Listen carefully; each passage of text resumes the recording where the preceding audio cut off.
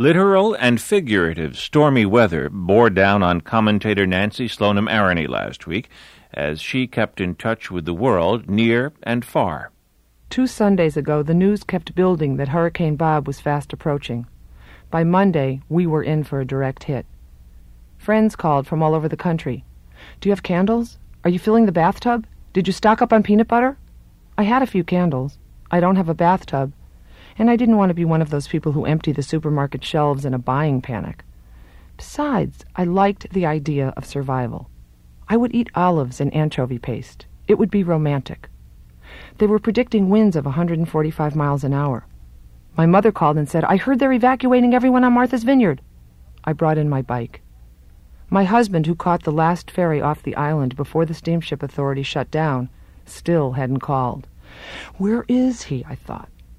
Finally, the phone rang. "Did you hear about Gorbachev?" "Should I tape up the windows?" "He's under house arrest." "Should I tie down the Weber?" "Do you realize what this means?" My husband thinks globally and acts globally. He worries about the ozone, not the deck chairs.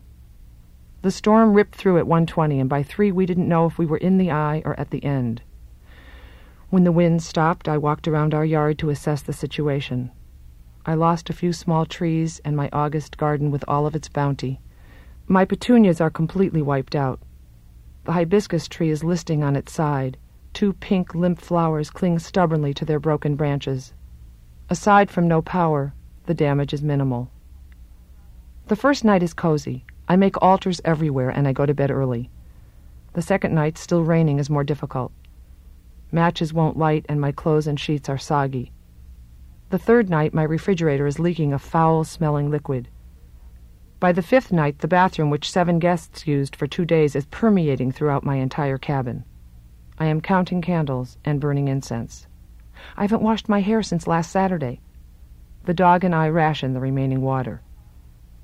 I go up island to an artesian well with my plastic milk container. A policeman directs traffic. 30 people are in line. Someone says, "Now we know what it's like to live in the Soviet Union." Someone else says, "Yeah, but they're not pulling up in their BMWs and Volvos." Everyone laughs a well-needed laugh.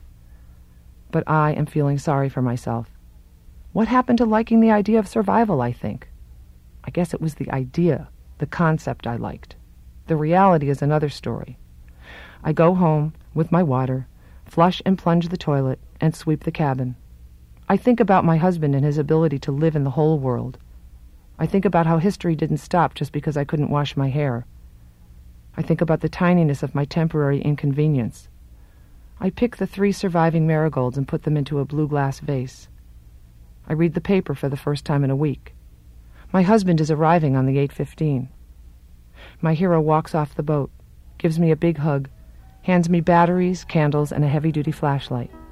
I hug him back and say, "Did you hear? They tore down the statue of Lenin."